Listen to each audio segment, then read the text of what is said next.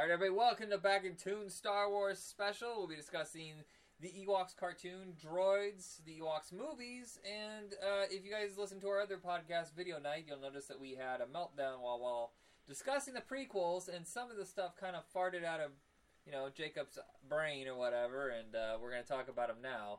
But I am your host, Michael, and of course, my regular co-host. Hello, Jacob. It's Jacoby Kenobi.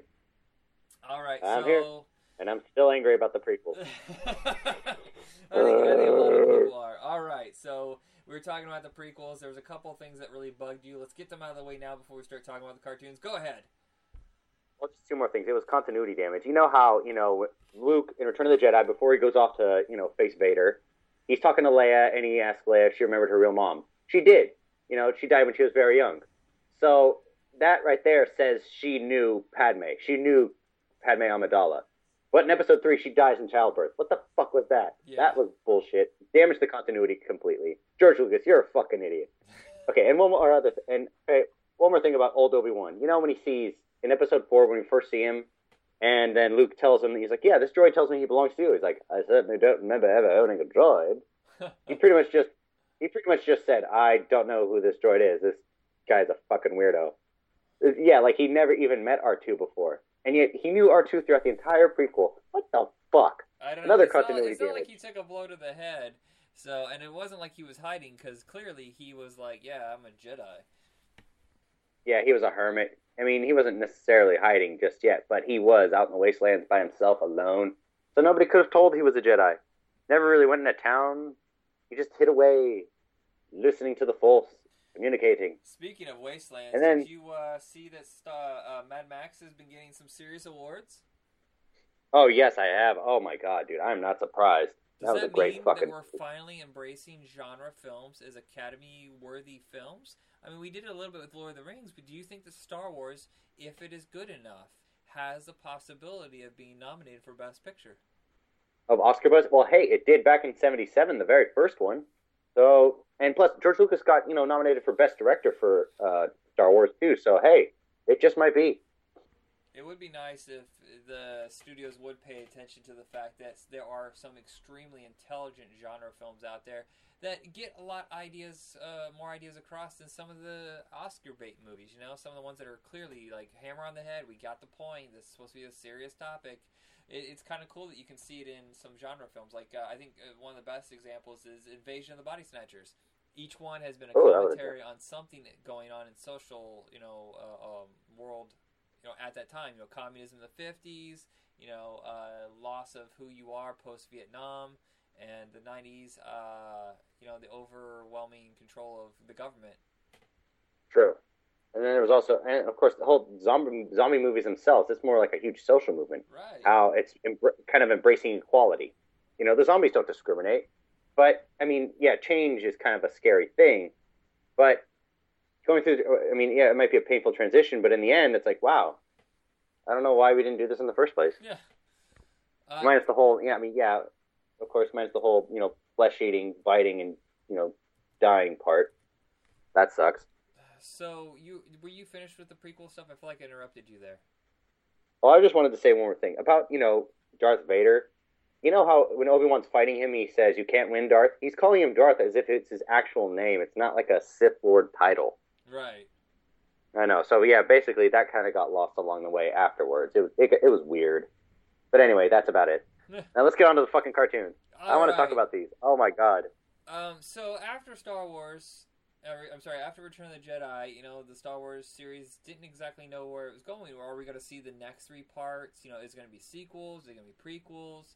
And it took a very, very long time to get those prequels. But in that time, Lucasfilm decided to give us 2 live-action Ewok movies.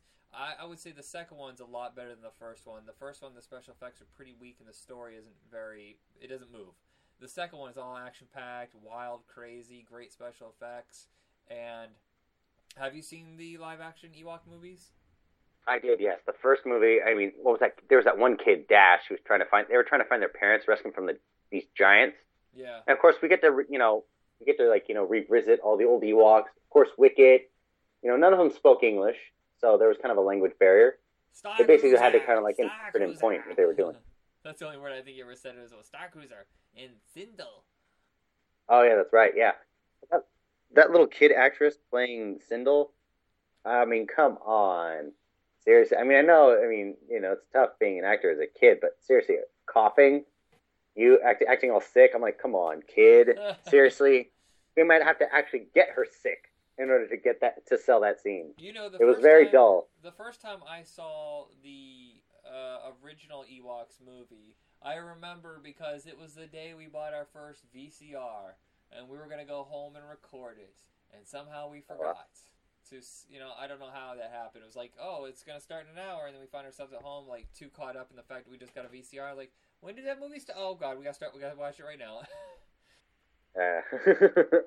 Oh man, dude, well, I mean, honestly, you didn't really miss too much. Yeah, the first one was kind of garbage, and you could tell it was filmed like near Skywalker Ranch or the Marin Redwoods. Yeah. Yeah, like I mean, you look at Return of the Jedi. Oh my God, it does have an entire different feel. Like where all the locations they went to and everything. All the principal photography. But yeah, no, like this was just you could even tell. I mean, I'm pretty sure if they go through one batch of trees, you could see a highway or a street or something. But yeah, no. I mean, first one was kind of like getting to know them and saving the parents, and then the second one, yeah, it got pretty dark. Like right at the beginning, I'm like, damn. Oh yeah, the Battle for Endor, almost everybody dies. It's really brutal.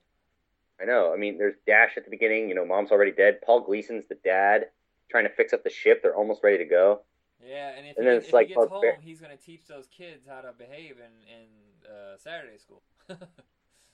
Pretty much, yeah. Or who knows? They might go to the Jedi. They might have gone to the Jedi Academy if there was one. We don't even know. The Breakfast Club was actually just set at like a training facility. Pretty much, yeah. Oh God, yeah, and oh jeez. And then Anthony Michael Hall. Anthony Michael Hall is the Luke Skywalker of the bunch, and Judd Nelson is the Han Solo, and apparently Emilio Estevez is I don't know, the Lando Calrissian, and Princess Leia is Molly Ringwald, and who's the last one? There's one more. Mon Mothma. No. Who's the Ali Sheedy? She's like the Ali Chewbacca Sheedy, of yeah. the bunch. No, kidding about the Chewbacca part. Don't get mad at me. I know. Chewbacca was in a mental wreck. But yeah, Battle for Endor definitely was a lot more expansive, and we got to see this like warrior race who thought that this power converter generator, this power cell, would give them actual magical powers. And of course, then there was that one shape-shifting witch who tried to interpret it for him. Of course, who's Wilford Brimley is the hero basically of the movie, and he's actually pretty good in this. And he has that weird little sidekick, the one that runs fast. I can't remember his name. Teak. What? Teak, I think his name was. Oh, that's not what I would guess. Yeah, that one little thing. I'm like, oh wow. Honestly, it's like that guy's been kind of like a smuggler who's been stranded there for years, been living off the land, and now finally able to go home. But he was kind of a dick at first, but then he just realized, oh God, she's only a little kid. She just lost her family. My God, what's wrong with me? No, and we got to see like some more. This now. You know what? I'm sorry. This is a little offhand. We had a conversation before the episode started. I said that the Star Wars and Droids were full series, and you were like, no, they were movies. I didn't know this, that they were edited together as movies and put out on DVD about 11 years ago. Which means a lot of the episodes are still not available, and I don't know why. Disney owns them. They should put them out there. And, yeah, so I've seen them as individual episodes. You watched them as a movie, so that must have a different feel for it. Did you watch Ewoks as single episodes or as a movie? I watched Ewoks as a movie. I watched The Haunted Village. Oh, okay. I watched the part where they had to deal with Morag and the Flogs and, her finally dying and Master Logray having the about the Sunstar Shadow Stone. That was like the big basis of it. I think of the two cartoons, the mythology of the Ewoks is much, much richer. And I think that's why the show is more successful. It did help that they had the two live-action movies to build up to the cartoon. Exactly. I mean, it wouldn't really been able to take off the ground as much. Plus, when it came to making Return of the Jedi, I mean, the studios and, execs weren't going to let George Lucas do it unless he had some kind of characters to market out to children. Yeah. And in doing so, created the Ewoks instead of Wookiees. But yeah, no, I mean, it. I mean, I didn't mind the Ewoks too much. I mean, that does kind of make sense. This little tribal, this like tribal culture taking on the Empire with all their advanced technology and weaponry. Well, it helps that one of the main writers was Paul Dini, guiding the show, which it really works. Yeah, it didn't like the production cost. I think about like $500 to $6,000 to get that, and it was. I mean, it's fantastic animation. I loved looking at it, and it did. Like I said, as you just said, the mythology of the Ewoks was, I think, a lot more to play on because Endor's, the Forest Moon of Endor is definitely just one big old world. There's so much to explore. There's so much that they couldn't to learn about. And in doing so, creating that witch Morag and the giant dragon creature and the giant flaw, those big old giants walking around smashing everything. Yeah, they barely touch on the mythology of the Ewoks in the movie because, basically they're there just to be cute and have fun. And surprisingly, there's a lot of anarchy and chaos when the Ewoks get involved with war. They took out those stormtroopers, with some really interesting ways. But the droids are the problem. It looks beautiful, but the stories just don't catch your attention. And it was really boring and flat. Yeah, I just don't think R2-D2 and C-3PO are that appealing when they're together. It's when they're bouncing off the humans is when it really works. Exactly, I know, but just by themselves on their own, no, it didn't work at all. I mean, Pirates and the Prince, I was waiting for that. That was the longest hour and 15 minutes ever. And then there was the other side with Mungo Baobab. I guess he was just some traitor, and the Imperials are after him. And then we get to actually see stormtroopers in that one. But the stormtroopers have like these blaster staffs, not the actual blasters from the movies. I guess they had to tone it down for, child content. Yeah. No guns. We don't want to introduce them to that. Why don't they just have security staff? Oh, okay, that worked. But still, it was just so fucking boring and stupid. And it was supposed to take place before they even met up with Captain Antilles and were, part of the Rebel Alliance. But yeah, it just did not grab my attention. It was just so freaking boring. It was like the worst 2 hours and 20 minutes of my life. 2.5 hours of my life. It was nice that they got Anthony Daniels back as C-3PO. So at least they had at least cast connection to... I just don't know. It seems like it's so much potential in the idea, yet it doesn't come across. But it's cool that Boba Fett was in there. Though, how is Oh, yeah. If Boba Fett is still in... Does the cartoon take place... Okay, it's set between Sith and New Hope. I guess Fett would have been old enough, right? Maybe, yeah. He would have been a young bounty hunter just starting out. Yeah, he would have been like 18, 19, I think, by when the show starts. The show is a little vague where it takes place between Sith and New Hope, so I'm not 100% certain what year it is. But it was cool. I like seeing IG-88 as well. The bounty hunters are really awesome. I like watching them. I know. I wish there was more about them. I mean, I remember reading a graphic novel called Shadows of the Empire. It was mainly about like Luke and Leia. Yeah. Dash Rendar was just a brief character, but it showed like the bounty hunters all like, ganging up on Boba Fett to try and get the bounty for Han Solo and return him to Jabba. I don't really care for Shadows of the Empire. I mean, I know that it's important because it builds on top of the mythology. I just didn't find it that interesting. The villain wasn't that cool, but everybody acted like it was the most epic thing in the world, and I just couldn't get into it. Prince Xizor? Yeah. To me, honestly, the video game, I think, is what everybody refers to, not the actual in-between story. Yeah. Because it was a great fucking video game. Was it? I never played it. Oh my god, yeah. It was N64. You're running around. You first start off doing the Hoth Snowspeeder battle. You meet Dash Rendar. He's an acquaintance of Han Solo's. They race against each other, and there was like a small rivalry because Dash says he's the better pilot and better racer. And anyway, it goes on from Empire leading right up to Jedi. It ends like right before Jedi starts when Luke comes up with a plan. Yeah. To go rescue Han. But like I said, but it was a lot of fun. There was like ship travel. There was ship battles. There was going around all these different environments, like going to Tatooine, destroying a Sarlacc pit, fighting Boba Fett, which I think was one of the most exciting parts of the game. And then there was of course the last battle where you take on the Skyhook and an Imperial Star Destroyer, with help from the Rebel Alliance, of course. So everybody's just kind of in a fighting frenzy, trying to kill each other. But yeah, no, it was a lot of fun. The greatest Star Wars game of all time is the very first one, the vector graphics. It's just so simple, so appealing. But you've been telling me that the new Battlefront is just insanely good. To me, yes. Honestly, when it comes to the formula of a first-person shooter video game, there's really not too much to it. I mean, there's like some things you can expand on, but it doesn't really change the whole genre around. But it looks, like I said, with what DICE did, they captured every environment perfectly. When you go when you're in like fighter squadron fighting in the actual X-wing, yeah, and you go into cockpit mode, it's like the most cinematic experience you can have from being in Star Wars. I kid you not, it's absolutely beautiful. But anyway, oh yeah.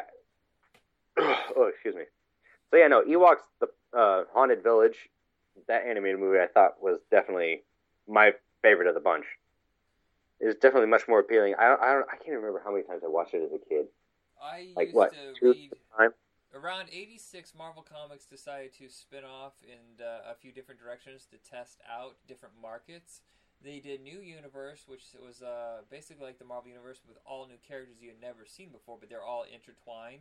That sucked. That bombed horribly. But they had Star Comics, which was aimed at kids. And I think the most famous out of all those comics was Peter Porker, the Amazing Spider-Ham. And oh, yeah. A big thing for Star Comics was licensed titles. So they pick up cartoons like Masters of the Universe and weird things like Mad Balls and Sectars. But they had the droids and... you just said Mad Balls. Mad Balls. They even had Chuck Norris and the Karate Commandos comic book, which I owned. Oh, God. But they had the Ewoks and Droids license, and I remember reading the Ewoks comic. I think it was pretty good. I read one Droids comic. I was like, nope. Not good enough. I'm sorry. This is not Laurel and Hardy, okay? Yeah. It can't work. That's probably what it is. It has an old appeal to it. Droids only lasted 13 episodes, and it makes sense why. And then Ewoks, for some reason, I was convinced the Ewoks was on for years, like 5 or 6 seasons. But it looks like it was only on for 35 episodes, 2 seasons, and that's kind of a bummer. I did pick up every single stuffed animal, though. We had, they're very large Ewoks. We had them in a huge, huge sealed bag. Kept them in very, very good condition. We had all the big ones and the babies. And I think around 2002, we sold them. And my God, it was like a couple $100 worth. Oh, wow. I'm baffled. Yeah, it's... I'm quite baffled. That's quite a bit. Kids, hold on to your toys. One day they might be worth something.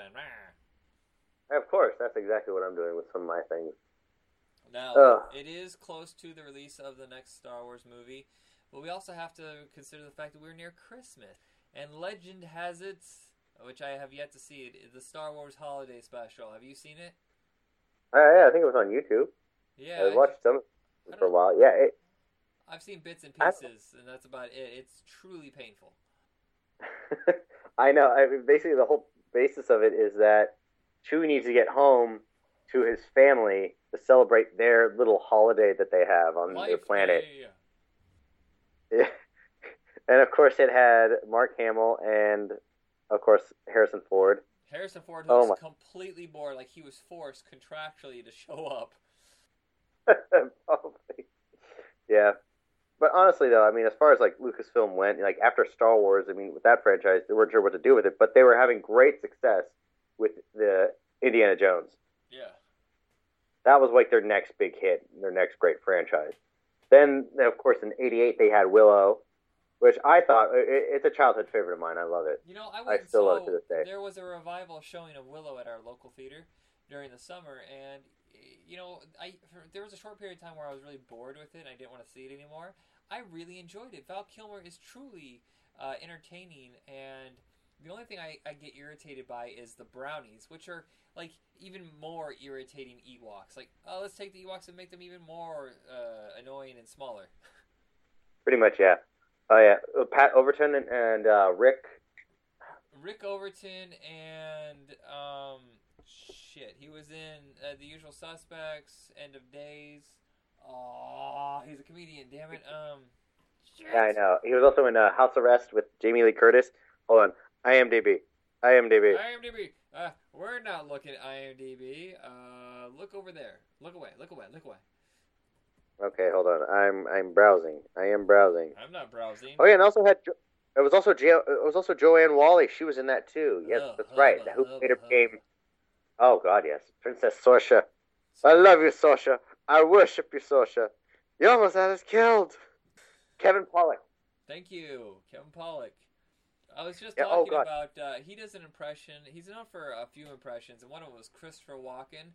And at work, they were playing Walken in a Winter Wonderland. And I just kept saying Christopher Walken in a Winter Wonderland, and just like thinking, what would you like just to have a TV special where he just like was out in the snow, just talking to nature and singing these songs, you know, hanging out with Bumble and Klondike. What's that guy? Is Cornelius Jack? You know, and some of those classic Christmas characters, and just singing songs while hanging out with them. Right. Oh yeah. Oh my God. Yeah. And of course, it also starred the legendary Billy Barty. Billy Barty. Oh, probably the most well known until I'm sorry, folks. I've been up since 5 o'clock this morning. It's late. Who am I thinking of? It's Game of Thrones. What's his name? Peter Dinklage. Yeah, before that, he's probably the most famous. Oh, I don't even know what the proper word is anymore. Is it little person? Yes. Or you could say, you have to say dwarf. Yeah, so basically, Billy Barty was like legendary because he was and not even just as a little person, just as an actor. He was truly gifted, and he was always like the go-to for those kind of high-quality roles. Of course, he was in Masters of the Universe as a character who did not exist before the movie. Created specifically for the movie, yeah, Gwildor. And it was because I think it was like a huge takeoff as far as like a kid's appeal. I liked him. I always thought he was funny. Yeah. Pretty much everything he said to me was a stitch. Like even like at the beginning when he's trying to get out of the net, help somebody. And then of course Warwick Davis, it was his first starring role. He of course worked in Return of the Jedi. He played Wicket. Yeah, he was Wicket throughout all the Ewoks movies. And then in the 90s became the Leprechaun. I'm the Leprechaun. You got me cold. Yeah. Yeah, no. Oh, man. So, yeah, I think that was one of the things that really got Warwick Davis into acting was, of course, playing Wicket. Yeah. All comes full circle. You ever notice that we get on these, like, weird tangents and we always find our way back? It's kind of natural like that. Yeah, it does. Yeah, but I'll say real quick about Willow. He was doing interviews for his new movie, and he says that right now Lucasfilm, which is being run by Kathleen Kennedy, is talking about doing not so much a sequel, but like an update of that world. Not a reboot, not a remake, just a continuation of that universe. Oh, a reunion special. Kind of. No, just a movie, a real movie, and it said takes place in the world of Willow. Yeah. I remember in the Nintendo video game, like the whole basis of it was like a battle between the gods of light and the goddess of light and the goddess of darkness. Yeah. And Bat-Morda was the evil queen. She was the representation of darkness, while Finn Rizal was the representation of light. And then Willow became that apprentice. But yeah, no, that would be great. I mean, honestly, Willow should come in and be like a supporting role. That would be great to see. The games back then were pretty either complete garbage or insanely difficult. The Star Wars games for the Nintendo and Super Nintendo are legendary, especially the Super Nintendo versions are insanely hard. And oh God, it started. Yeah, it's one of those things where I just could not get more than a level in, and it's funny how some stuff in Star Wars is really challenging and really well done, and then you got stuff that's so half-assed. It's a frustrating franchise. For the most part, though, Star Wars has been pretty spot on. The games have almost always been excellent. The comic books have been really, really good because Dark Horse and Marvel took a care of the franchise. It was especially the Knights of the Old Republic series. Yeah, I really like the anthologies that they're putting together that collect certain storylines. They weren't printed in order, so they went back and kind of collected them all together. And it's just strange that for the cartoons just weren't that good. The Droids cartoon, especially being a glaring, like, ooh, that's a mistake right there. Like, oh God, why am I still watching this? Kill me now. You commit more than I do. I don't even try. I know. I mean, honestly, I can't believe I committed that much to Sin City 2 as well. I mean, oh god, and that movie was bad. I couldn't even. I'm like, oh, I was wondering when the hell that was going to end. All right. Anyway, So I believe that brings I us really to... hope. What? Okay, sorry. Yeah, I really hope they do something with the Ewoks franchise, at least for like a kid standpoint. Yeah. Well, the droids have still continued in the movies, and this is where I embarrass myself a bit. I've only seen the Clone Wars movie. I have not been watching the cartoon at all. So I'm assuming that R2 and C-3PO show up in the cartoon. Oh, they do in some episodes. Yeah, you'd have to watch the. Yeah, they're available on Netflix. I should probably get that. Well, I don't even have the internet really right now. I'm doing this all off my phone, so it's been a frustrating few months. For people who listen to the show regularly will know that we took a 6-week hiatus while we figured out why YouTube, damn it, I am an idiot. Facebook banned me, and I tried loading the show up to YouTube, and it's so time consuming, and apparently they cheat you on paying. It's been just really, really frustrating with getting it out. I'm not asking for money. I'm asking if you like the show, share it. Get the word out. Help us keep the show going.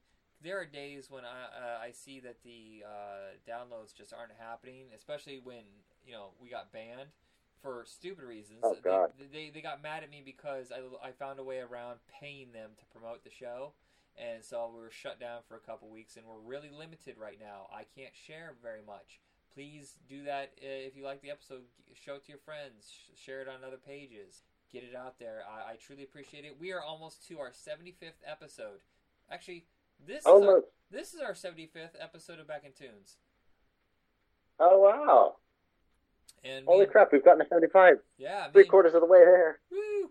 Me and Jacob have been at this for almost 2 years now, so it's nice to see that people really are starting to appreciate the show. After the holidays are over and we're both not working so insanely much, I'm hoping to add some guests to the show, some of the fans that have been supporting us, and start getting back to that list. Someone made us a list of 3 or 4 cartoons they want us to discuss that we haven't hit yet, so I'm trying to get to those within the next month. Until then, check us out on Facebook under Retro Rock Entertainment, or the page made exclusively for this podcast. We have like 4 podcasts. Go to Back in Tunes and check us out. Do so. Make it so, number 1. Yeah, and don't make it a number 2. Don't make it a number 2. We don't like anybody pooping on us. No.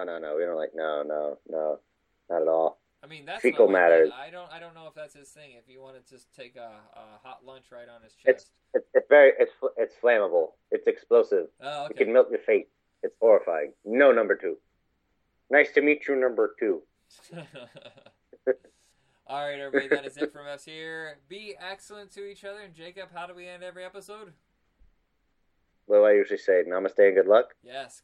You see, the last yes, that's right. In the last episode we did, he got so upset over the prequels that he forgot how to end the episode. Oh, yeah. Okay. Namaste and good luck, you guys. May the force be with you.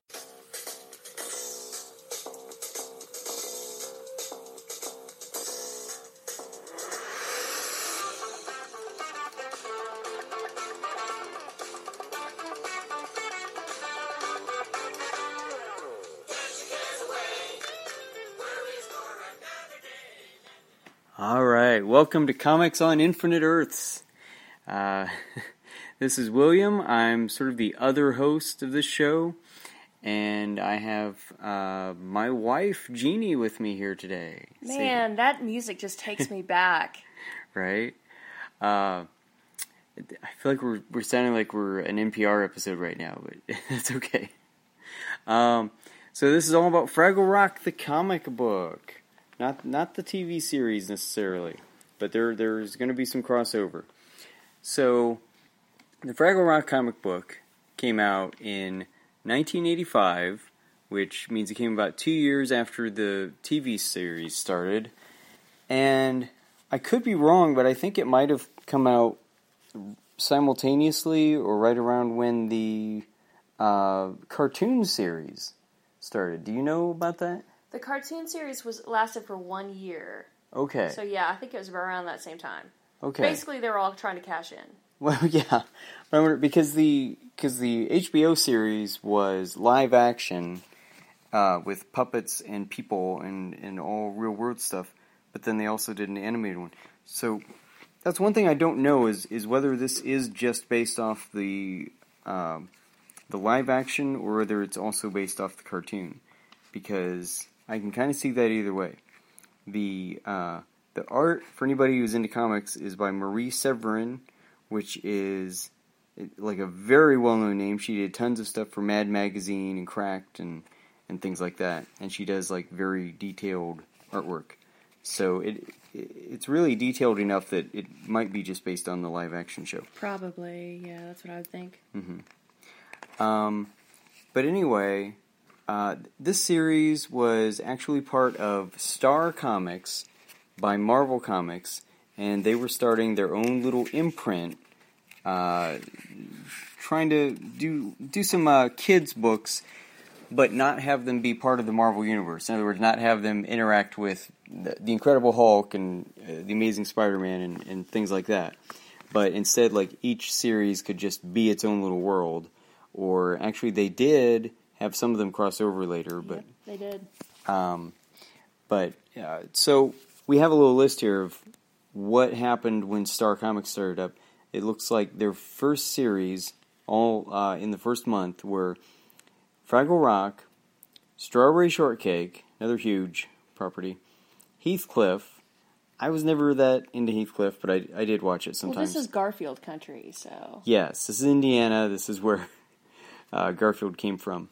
But then they also had Top Dog, which I guess was a cartoon, but I never saw it. No, didn't know that one. And Wally the Wizard and Planet Terry.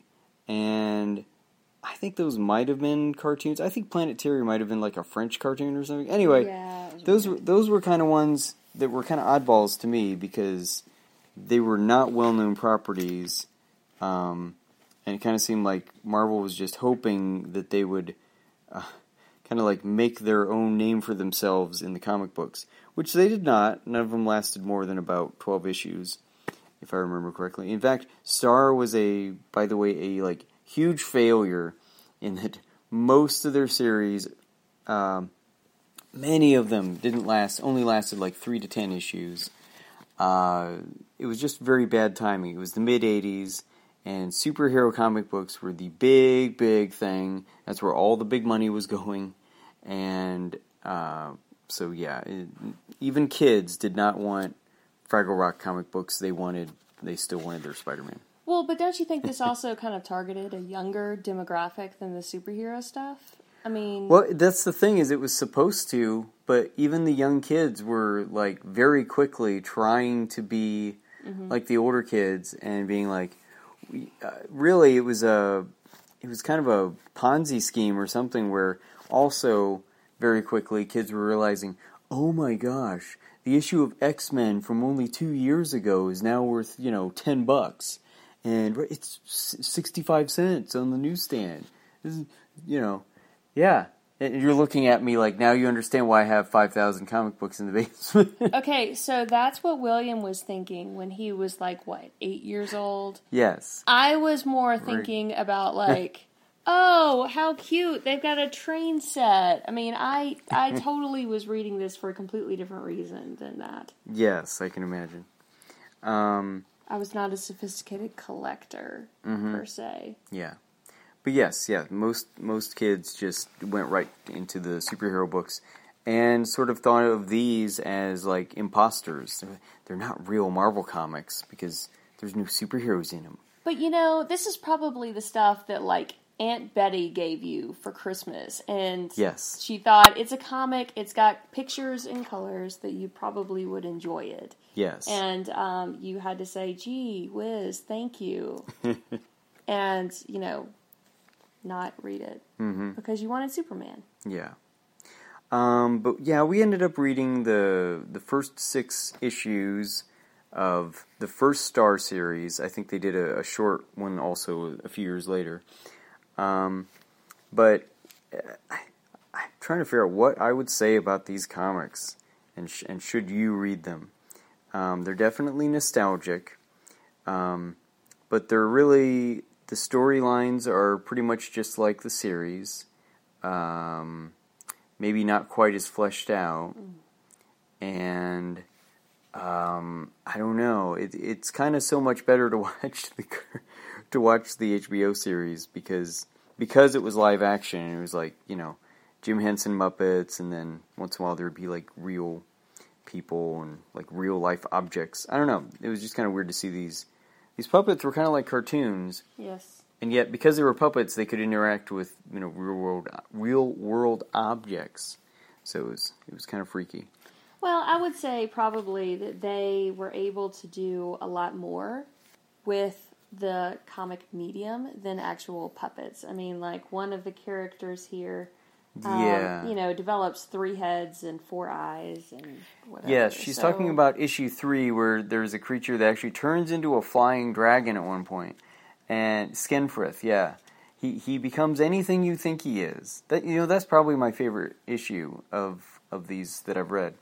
But anyway, yeah, he becomes a flying dragon among other things, and I'm pretty sure they could not have shown that the same way. So they had on the series. Some creative license yes, here. You do get that with comics, that you can like kind of make anything happen if you put it in a panel. But one thing I want to, well, let's do a quick kind of introduction, just in case. I know this podcast has a decent audience, so some of you may just not even be that familiar with the Fraggles. So, what were the Fraggles? Well, they were just these creatures that nobody really knew anything about. They lived underground, and one theory of the show is that they were like in a separate world, but really they just seemed to be in a world we didn't know about, underground, and here were all these other creatures that no one had ever seen. Like, if you look at Wikipedia, this is what they say. They say, Fraggles are small anthropomorphic creatures, typically 18 inches tall. I didn't know they were that big. They come in a variety of colors and have fur-tuft-tipped tails. Fraggles live a generally carefree life, spending most of their time, it says, in parentheses, they have a 30-minute work week, playing, exploring, and generally enjoying themselves. They live on mainly radishes and doozer sticks, and the doozer sticks are made up of ground-up radishes, and they are the material with which the doozers build their constructions. Sorry, Wikipedia is not always written with 100% correct grammar. But anyway, so the other main characters were the doozers, and I'm sure a lot of you remember them, and they were freaking adorable, little bitty green creatures that made all these like huge structures out of stuff that then the Fraggles just loved to grab and eat and destroy. Do you remember the doozers very well? I know I didn't remember them too well. I just remember that like there was just like they lived underground, and yet suddenly there was room to build all this stuff, and the caves just seemed infinitely huge. Yeah, that was one thing I liked about the show, is that it seemed like the doozers could kind of just show up anywhere. It's like they filled those caverns sometimes with all their construction. But by the way, another really good issue of this comic series is one where there's a little doozer who doesn't want to be basically a doozer. She doesn't want to construct, and that's construction is all doozers do. And she like rails against it and tries to become a Fraggle. And that is a freaking adorable story. It was a great story, and especially, you know, Red is the absolute craziest of all the Fraggles, who is the most haphazard and carefree. And when the doozer tries to become friends with Red, that's really when you got to see the comparison of the foil, if you will. Yeah, technical writing term. Yeah, that was kind of funny. That's who she templated on, was Red of all people, who was the craziest Fraggle. Yeah, she might have had a much easier time if she had gone after Boober. Yeah, who doesn't really live that much differently from a doozer, but constantly cleaning. But so yeah, let's remind people who the main characters were. Okay. We had Red, who was the kind of like crazy tomboy. She was a girl with 2 like gigantic, like kind of afro-ish pigtails. Yeah. pom-poms for hair. And then we had Wembley, who always wore a tropical shirt. We don't really know why. He never. It's not like he ever went anywhere. But he was kind of always the kind of a scaredy cat, but he didn't want to be. It's like he was constantly being torn between I want to go have fun and I'm so scared. I think the kids identified with Wembley. Yes, probably. And Gobo was kind of how do I say? Just kind of the awesome one. It's like if you had he's just supposed to be the friend who just seemed well-rounded and adventurous, but not really out there in any of the ways that the others were. He wasn't as crazy as Red, etc. But then we had Boober, who was basically the Eeyore of the group. He was just always cleaning socks, washing socks. Yes, and always complaining.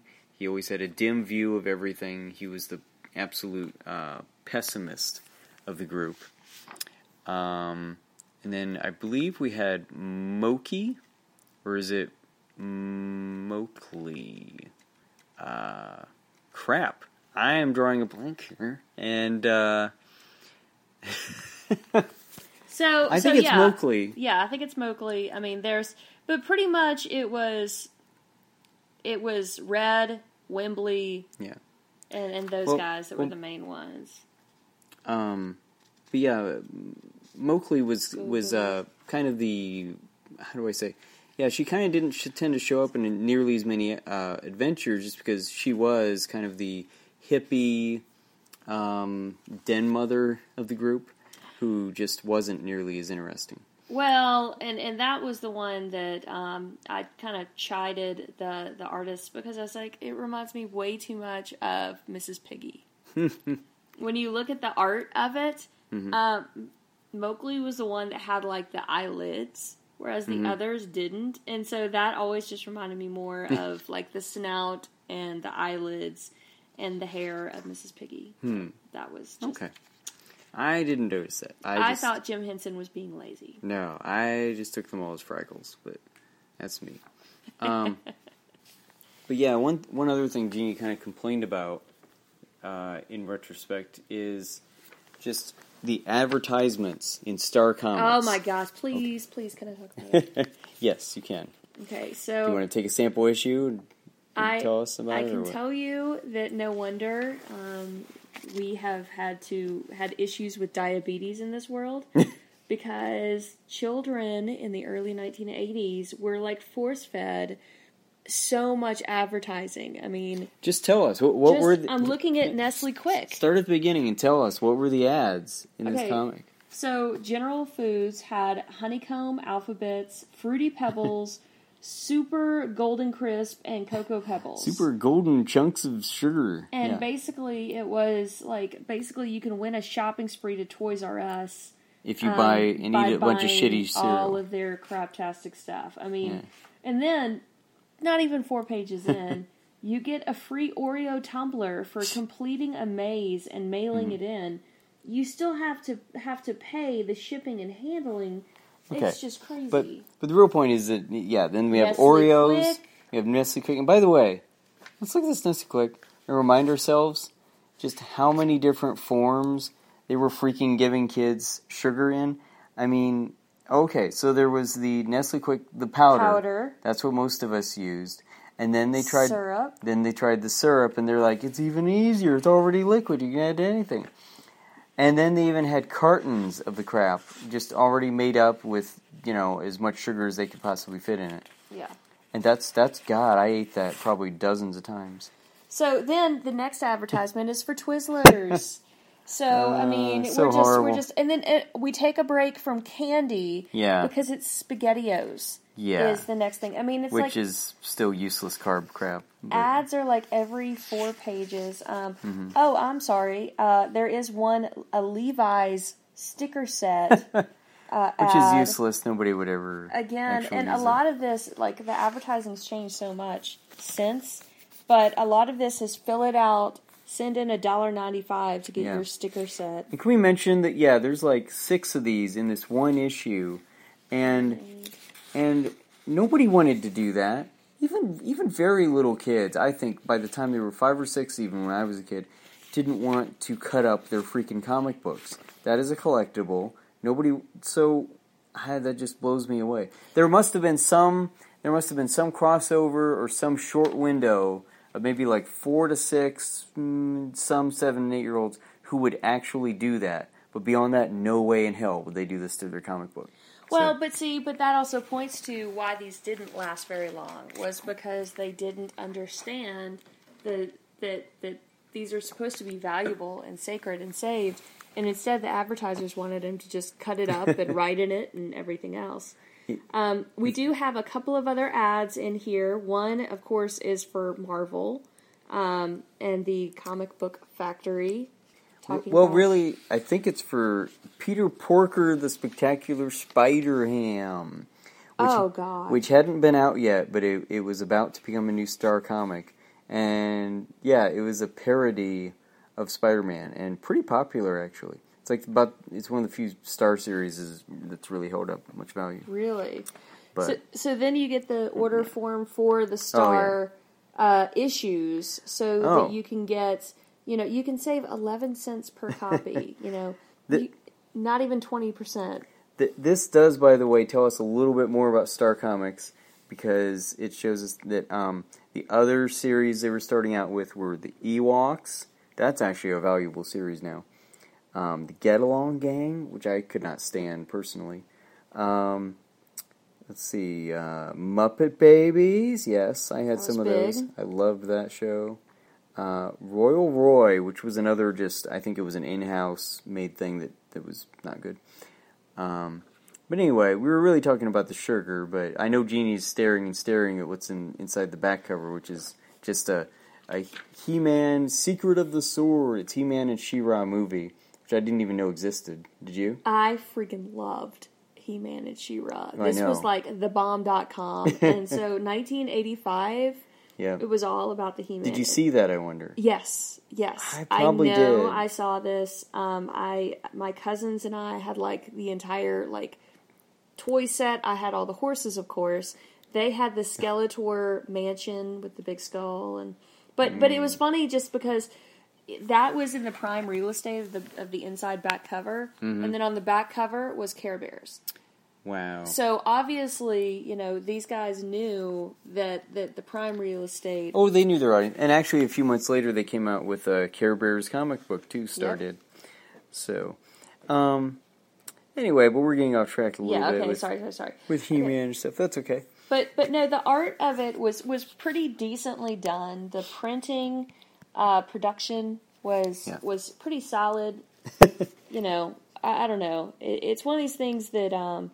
I feel like Jeannie now is like heading into territory where she I'm the comic collector, so I know what I'm talking about. But I guess maybe she's looking at it from like a business graphic designer kind of perspective or whatever. Well, I could talk about the pixelization if you like.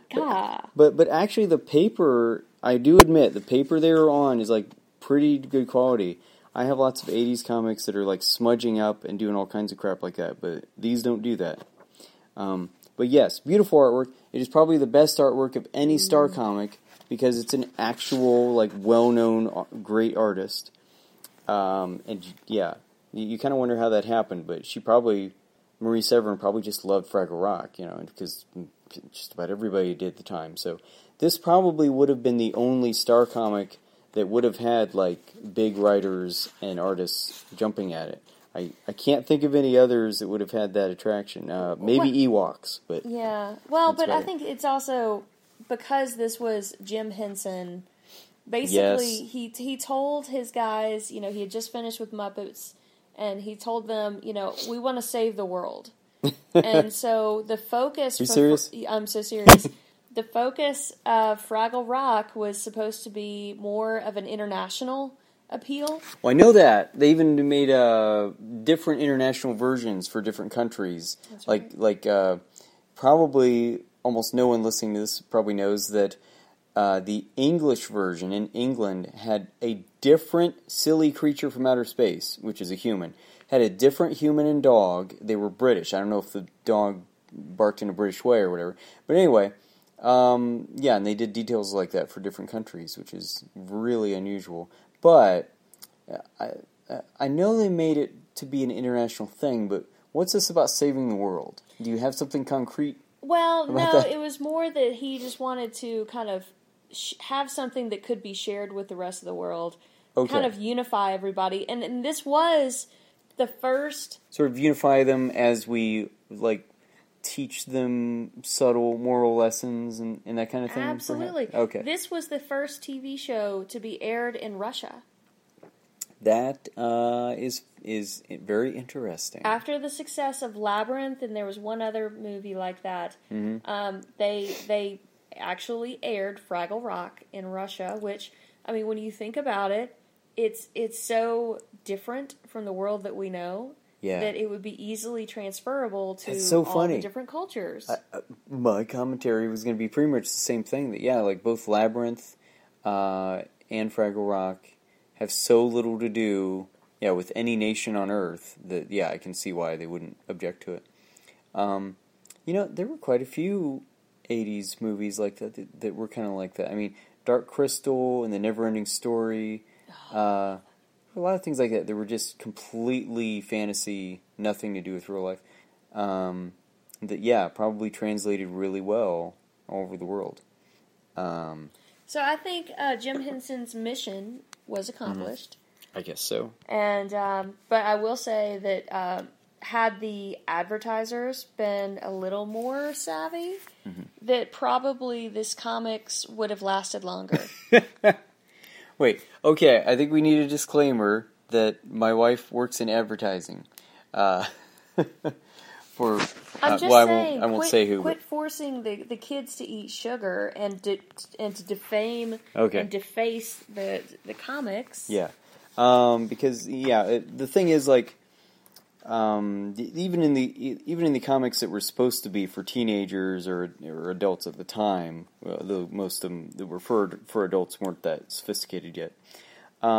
They still had silly ads in them. But the thing is, the people reading them, if they cared about the comic and preserving it, they were also probably the kind of person who just completely ignored the ads. Like, I mean, you can probably imagine if a 15-year-old read this and he was going to, bag and board it and put it away for 20 years, he probably was not the kind of person who cared that, they wanted him to buy an Oreo cup or whatever. And then the other thing, the other giveaway that I noticed in there, and it kind of made me a little sad and nostalgic, was the digital watches. Oh gosh! One ad, when it would be like comic had two ads, like 4 pages apart. Both of them were for the digital watches. One was a Transformers one. Anyway, it was just hysterical. Isn't that hilarious? It was like, these watches are digital. They're like a computer. You understand, my dad... Does that blow your mind? My dad made the biggest deal every Christmas about getting me a digital watch. I had, like, heaps of them. Oh, my gosh. But yeah, like, so what? We have digital watches now, but really, who wants, like, a watch shaped like a Fig Newton on their arm or something? I mean, I'm amazed they were trying to make us buy all these branded watches that were just like cheap advertising, basically. And they acted like digital watches were amazing and probably expensive or something, but then the price just absolutely went through the floor so fast that they were able to, like, just stick them in a box of Lucky Charms or whatever within a few years. So that's pretty funny. I've totally gotten you away from talking about, like, the comics, the art, that's the okay. storylines. We've kind of gone in and out, but I think we're about done. But one thing I did want to comment is I did not know that the TV series, and this may be both the live action and cartoon, but had 96 episodes. That blew my mind when I learned that, because I thought it was like 20 episodes or something. I remember when I was a kid, I watched them, and like each episode seemed like almost like a movie to me. They were so amazing. So I just want to suggest to everybody, also, yes, check out the comics. check out any of the Star comics that are about properties you like, because they were probably pretty well done and should give you a very good shot of nostalgia. But also, yes, if you can get a hold of the DVDs of Fraggle Rock, I cannot really recommend that higher. Probably one of my very top favorite children's series. Oh, and one other little tidbit. Most of the British episodes are missing.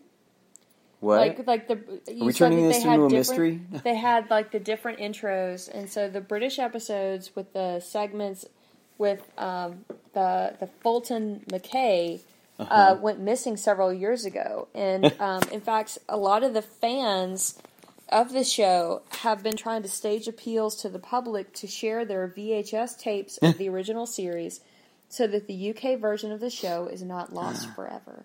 Wow. So anyone listening that has the UK version, we need to get that like digitized and up on YouTube. You heard her. I preserved. can't believe they're not on YouTube already, but yes. Okay, everybody. There's your project. Rescue foreign versions of Fraggle Rock. All right.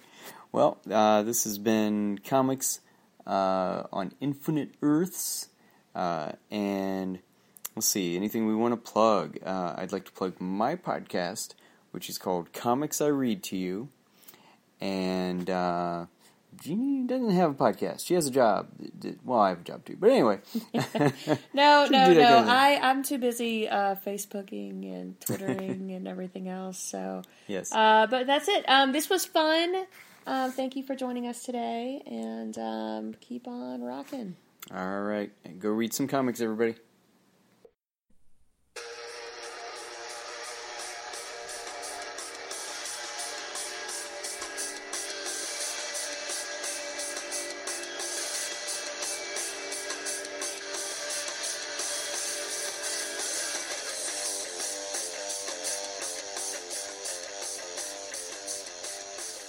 Everybody, welcome to Stumbling Towards Adulthood. As you can tell, it's an early morning episode, as my voice is really scratchy. It's pretty much the only time we can get some of these episodes done. Hey, you're probably wondering, where the hell you guys been? Hey, Tony, where have we been? I don't know. Yeah. I took a trip to Oregon for a bit, and I took a trip back to Philadelphia, and, I've just been... Yeah, I mean, we're literally with each other the whole day, but like, I couldn't figure out a time. I was like, well, how are we gonna fit this in and get everything, get out of town in time? And I was like, well, screw it, we're just gonna have to wait. And then shit happens. Doctor's appointments and crazy stuff. Look, everybody, I'm on a new medication for migraines, so let's see if I flip out in the middle of the episode. Let's hope. So we're going to be doing the 25th anniversary of the mainstream breakthrough of grunge. I say mainstream breakthrough because I know grunge music was around for a few years before, and I'm talking more about, like, in 1992 is a music revolution where everybody was like, you know what, we're sick of the bullshit fluff of hair metal, We're not talking Metallica and Megadeth. We're talking Poison and Whitesnake and shit like that. That was just all about partying and girls. We want some depth. We want some meat to chew on. And then all of a sudden Nirvana comes around and just breaks through into the top 20. And you're like, whoa, what is this?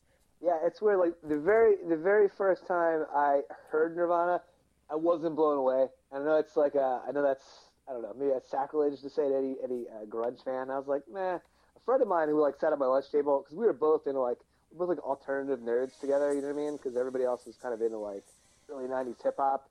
And that's all they could they could think about, or whatever CNC Music Factory or whatever was on on the airwaves at the time. Don't tell people that. Don't stop.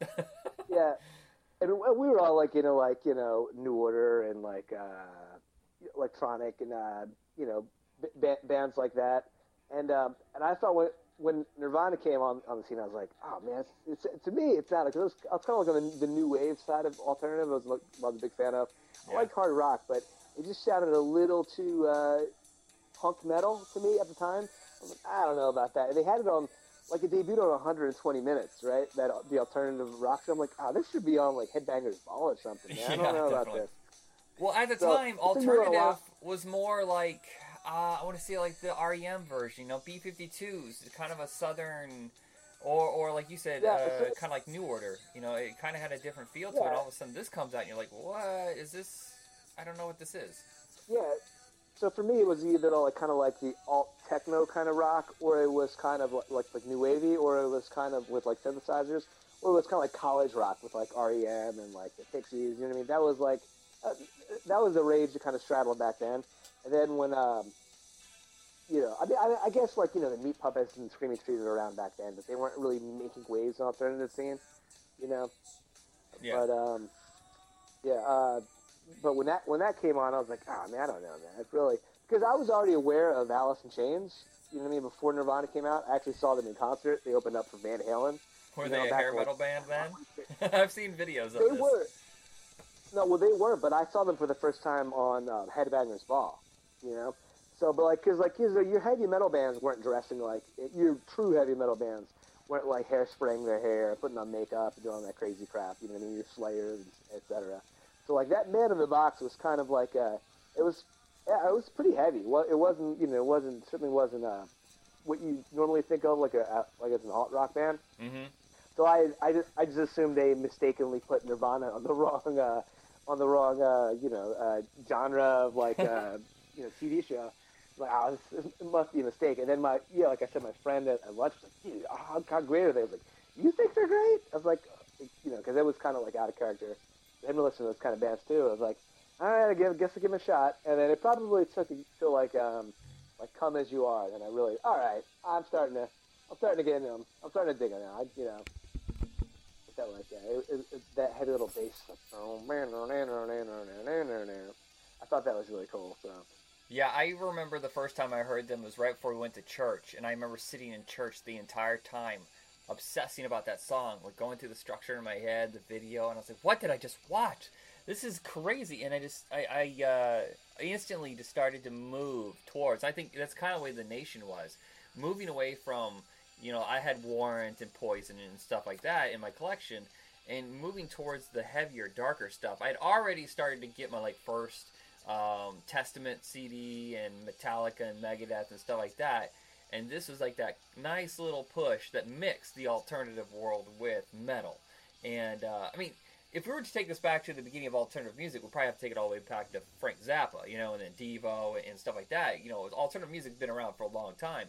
Grunge was a very, very specific sound.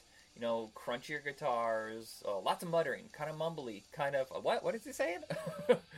Yeah, they really embraced like that fuzz kind of feedback. It was like really I heard somebody like it was kind of like an organic kind of warm sound with the guitar. It wasn't like the crisp, clean like like heavy metal. You know what I mean? It was just that kind of like almost like your guitars are drunk. You know what I mean? Yeah. That kind of warm, kind of like fuzz rock. Hey everybody, we're here to rock. That's where the guitar kind of Yeah, for sure, yeah. It's funny is at this time I really hadn't solidified my music. Like you said, you were listening to kind of like electronica and hip hop, and I remember my collection at the time that I had bought Nirvana. If I remember, my collection was this. Like the previous bands I mentioned earlier, the Wayne's World 2 soundtrack, bunch of Weird Al, tons of DJ Jazzy Jeff and the Fresh Prince, Third Base, Beastie Boys, and INXS. And that was pretty much it. Oh, and AC/DC. I had a couple AC/DCs. Yeah, I was into like I had a pretty eclectic taste in music, but you can't really tell that to everybody. At least I couldn't back then. So I had to I had to identify with a certain musical genre. Even though I liked some rap and I liked some alternative, some current rock, even though I can't recall any that was out back then. Yeah, maybe some Lenny Kravitz. Jesus Jones. I liked Jesus Jones. I was into them. They're pretty pop radio friendly alt band. But yeah, as far as most people could tell, I was just alt rock. You know what I mean? Yeah, mine was top 40. Pretty much anything that was in the top 40 at the time. Because I still hadn't really dug into MTV because we were too poor for cable. And and finding like alternative radio stations really didn't exist in Indiana. It's a small town. You got classic rock, you got hard rock, you got country, and you got top 40, and that's pretty much it. And Dude, That's the way major markets are too, though. Don't feel so bad. My city, you know what I mean. I mean, I lived in the burbs. We got all Philadelphia stations, and there was not one good alternative rock station or anything that was playing anything. If I wanted to hear anything that I remotely liked, I had to put on like MTV 120 minutes. Otherwise, Yeah. I guess I just won't listen to music. You know what I mean? Well, it's that summer though that we finally got cable, and it's when I became obsessed with Comedy Central. Like I would get up at 6 a.m. to watch stand up just for hours on end, you know, Mystery Science Theater. But when I would see something, well, I already watched this like 6 hours ago, because you remember how Comedy Central would have blocks that they would just repeat over and over and over. Yeah, they only had so much content at the time. So Yeah. And And then when I would get to a point where it repeated, like, oh, I just watched this Kids in the Hall, and then I would switch over to MTV, especially it was before TRL. Can't remember the damn name of it, but it was like that. It was a countdown show, but it was more alternative than trying to be like, you know, what it was. You know, in TRL was more like Teeny Bopper. Yeah. No, I know what you mean. It was they had like Adam Curry would like host it or something. It was after him. It was with the guy. His name was John, and he had kind of the gap teeth, kind of losing his hair a little bit. Oh, John Norris. Yeah, he was also one of the MTV. He was also one of the MTV News correspondents too. Sometimes. So, yeah, and he always had a revolving cast. The girls seemed to change like every few months. But he was the regular host on that, and then that's when I really started getting into it. You know, Guns N' Roses was still huge at the time, and they weren't really hair metal either. People like to classify them as that. They had early bits of grunge and some old school punk mixed in with it, and that's when you started seeing like the new breaking bands, and that's I think the first time that I had seen Pearl Jam. And of course, 6 months later, I'm sick of Jeremy, I'm sick of Even Flow, but I gotta tell you, my favorite one is this one here.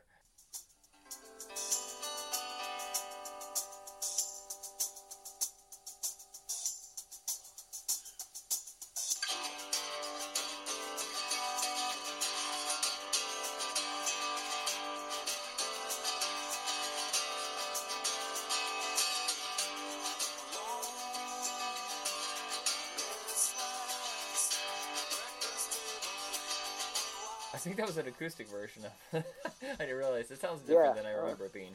Yeah. I remember when that song came out, we used to, I mean, we liked it. We used to mock it, too. We used to be like, don't call me a daughter. Name's Eddie Vedder. I don't sound like a girl at all. we used to mock, you know, just like throw in our own lyrics. And I think we all had our little impressions of Eddie Vedder. We're all like,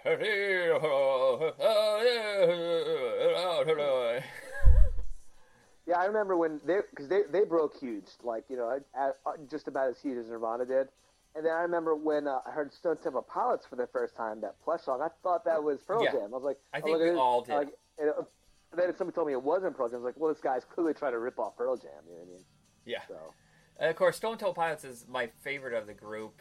Kind of underrated. I think they had more of an eclectic sound, where I think a lot of these bands, they kind of stayed with the same sound. Stone Temple Pilots was more experimental. They would have like the weird tracks. Like, do you remember at the end of shit, I'm having amnesia all of a sudden. Second album. Stone Temple Pilots' second album. The one with the little kid on the front. It's all painted. Shit, there's no name on it. Oh, I know. Is it like Purple? Purple. Like riding a dragon or something? Yeah, or? it's purple. At the end of it, there's this weird crooner song. You're like, what the hell is this? And they weren't afraid to like test these weird grounds. And that's what alternative music should be. It is kind of experimenting. Right. Yeah. No. I mean, like, Stone Temple Pilots is another one of those groups that was around before the grunge movement came along, and they weren't classified as grunge. You know, they had that Wicked Garden song, or I think something like that. But I was aware of them before, also on like Headbangers Ball. You know, they weren't on like alternative rock charts. You know, back then. Yeah, Sex Type Thing I saw for the very first time on Headbangers Ball, and I was like, who the hell is this? This thing is rough. I mean, if you actually listen to the lyrics to that song, oh, that's a dark, creepy song. Yeah, but I can't remember when Soundgarden came on the scene, but I do remember there was. I remember like I think Guns N' Roses came into town and they opened for them, and I remember this guy in the math class. This kid Chris Romano, as heavy metal as you like. His hair was like down to like his shoulders. He wore like, you know, boots with like studs on all over them. He's such a like, you know, such a metalhead.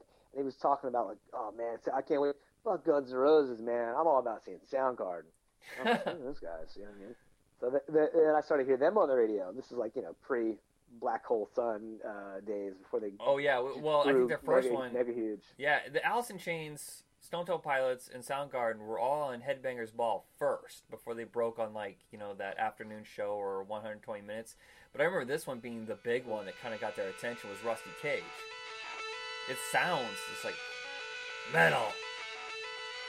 Yeah.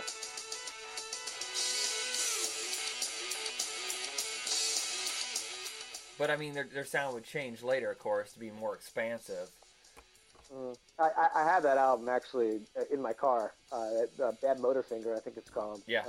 One with Rusty Cage and what's the other one?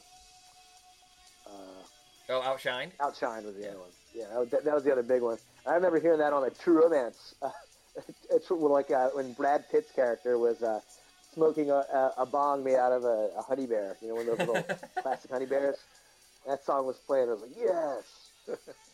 Yeah, it's they started grabbing everybody from Seattle. And you remember the movie Singles, where they actually had people in these bands in the cast, and it was just all about that whole environment, just as grunge was breaking out. Yeah, see, I don't know how to feel about that. So grunge instantly became less cool once that happened. Which is only a 6-month difference between the debut of Nirvana is in January of '92, with not the debut of Nirvana, but that song. Yeah. But then all of a sudden you got August, Singles comes out, and all of a sudden everybody's like, man, they sold out. Yeah, that's why I was like, wow, that was fast. You know what I mean? So I'm like, oh, well, here comes Hollywood trying to capitalize on this movement. How can they make money off of it? As if they weren't already doing that with record sales. You know what I mean? Yeah. Well, I mean, if you know how movies are made, you know that was in production before that ever happened.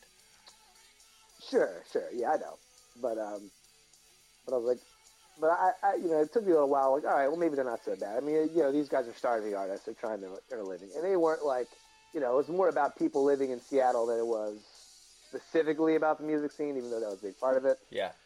So, and it's not like Eddie Vedder's character, even though he had cameos in it. Not like he was the driving force of the movie or Matt Dillon was, man. The guy who talks with his lower teeth. Yeah. Do it for Johnny, man. I didn't dismiss him completely after that movie came out. For sure. Yeah, it's funny is the biggest hit from that soundtrack isn't even from the whole grunge movement, as far as I know. Paul Westerberg, he's not really known as part of the grunge movement. Yeah. I mean, I get. Well, he's from the Replacements, right? I do believe. Yeah, I think so. They're kind of like an alt band from Canada. They've been around for a little while, so yeah. But there was some other side. What's cool about the grunge movement is other Seattle area quote unquote grunge bands were also able to get some new life. Screaming Trees and Mudhoney. Some of those bands. Yeah, I saw. Would have never gotten.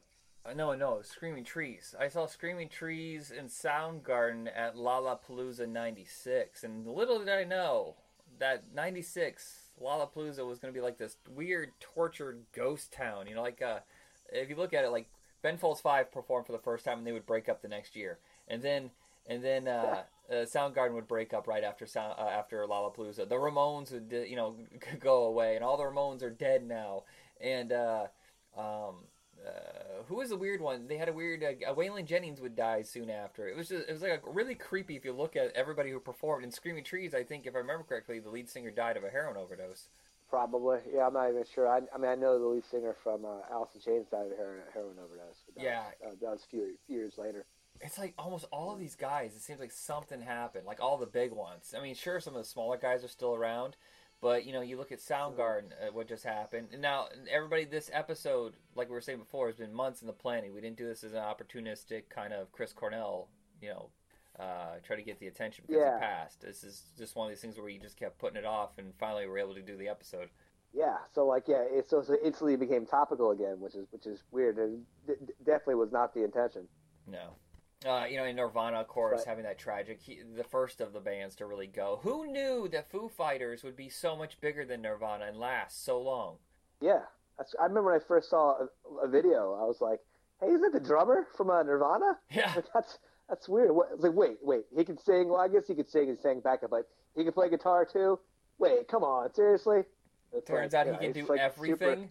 Yeah, he can do anything he wants. Oh yeah, I can also record the music. I press the albums at the factory, and I also distribute them in my time off. Yeah, I did the album covers. I directed the videos. Yeah. I refined some oil to make the petroleum to make these CDs. So there's nothing I can't do. I broke my arm and I still perform. Who cares? I'm not even going to take painkillers. I'm just going to keep going. Yeah, that's another thing. The painkillers that these guys would take post show was probably some of their downfall too. I'm sure some of the cocktail of drugs a lot of these guys would do in between and post shows. I guess Yeah, and it's throw heroin in the mix. Yeah, it's just terrible. I don't know if it was because of Seattle. I mean, I know meth is huge in Oregon. I don't know if heroin is still a big thing in Seattle. But if you look at all these bands, it just seemed like it ravaged them. So many people like we said, Alice in Chains, another band that just broke out right before the major mainstream breakthrough. What was their first one? Was it Man in a Box? Was their big first hit? That was the first one I ever heard. Yeah, Man in the Box. Yeah, and they would have like these really heavy songs, but then these harmonic, just like melodies. I remember they had that really, really big hit in '95, Heaven Beside You, and like that's totally different for Alice in Chains. Yeah, they also had this EP, Jar of Flies, which is really good. They had that song No Excuses. Yeah. They had that either Stay Away, I think. And then that was really like heavy on, like you had strings and like acoustic. It was really like really had a lot of depth. It wasn't just like crunchy fuzzy guitars and like it didn't sound like their typical like I Am the Rooster kind of sound. You know what I mean? Mm-hmm. Is this their version of the power ballad? I mean, through the 80s, it was all these heavy metal bands breaking through and getting known because if you look at the catalog of all these big bands like Motley Crue and Poison and stuff like that, their biggest hits are always the power ballads. And then, like, it would get them enough attention, the other ones would rank in the top 40. It seemed like that way with the grunge bands, that they always had some sort of, like, melodic, kind of slower song that would get people's attention.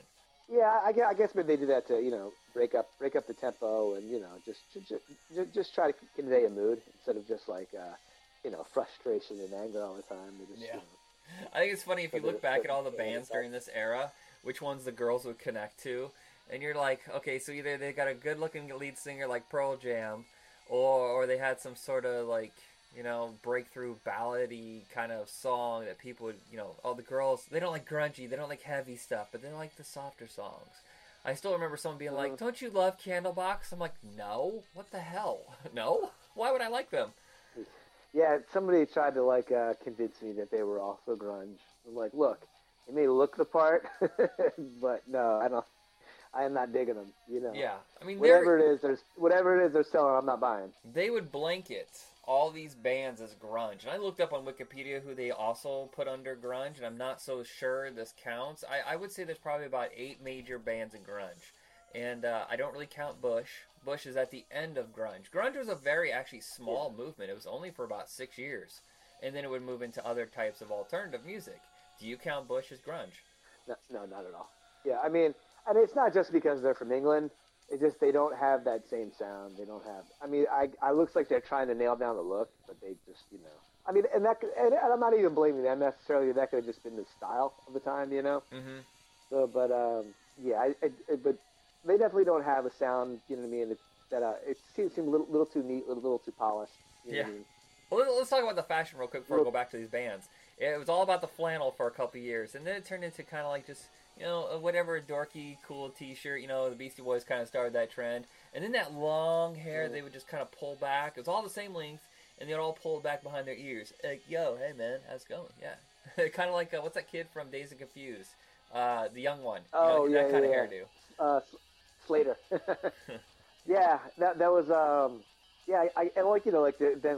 Kurt Cobain would wear like crazy bug-eyed glasses or wear like some kind of weird sweater just because he could, So that also became kind of movement. Just you wear shit just because you feel like it, no matter what it is, Wrap it around your waist. How many pictures of my youth are me wearing like a hoodie around my waist, which you never see kids wear now?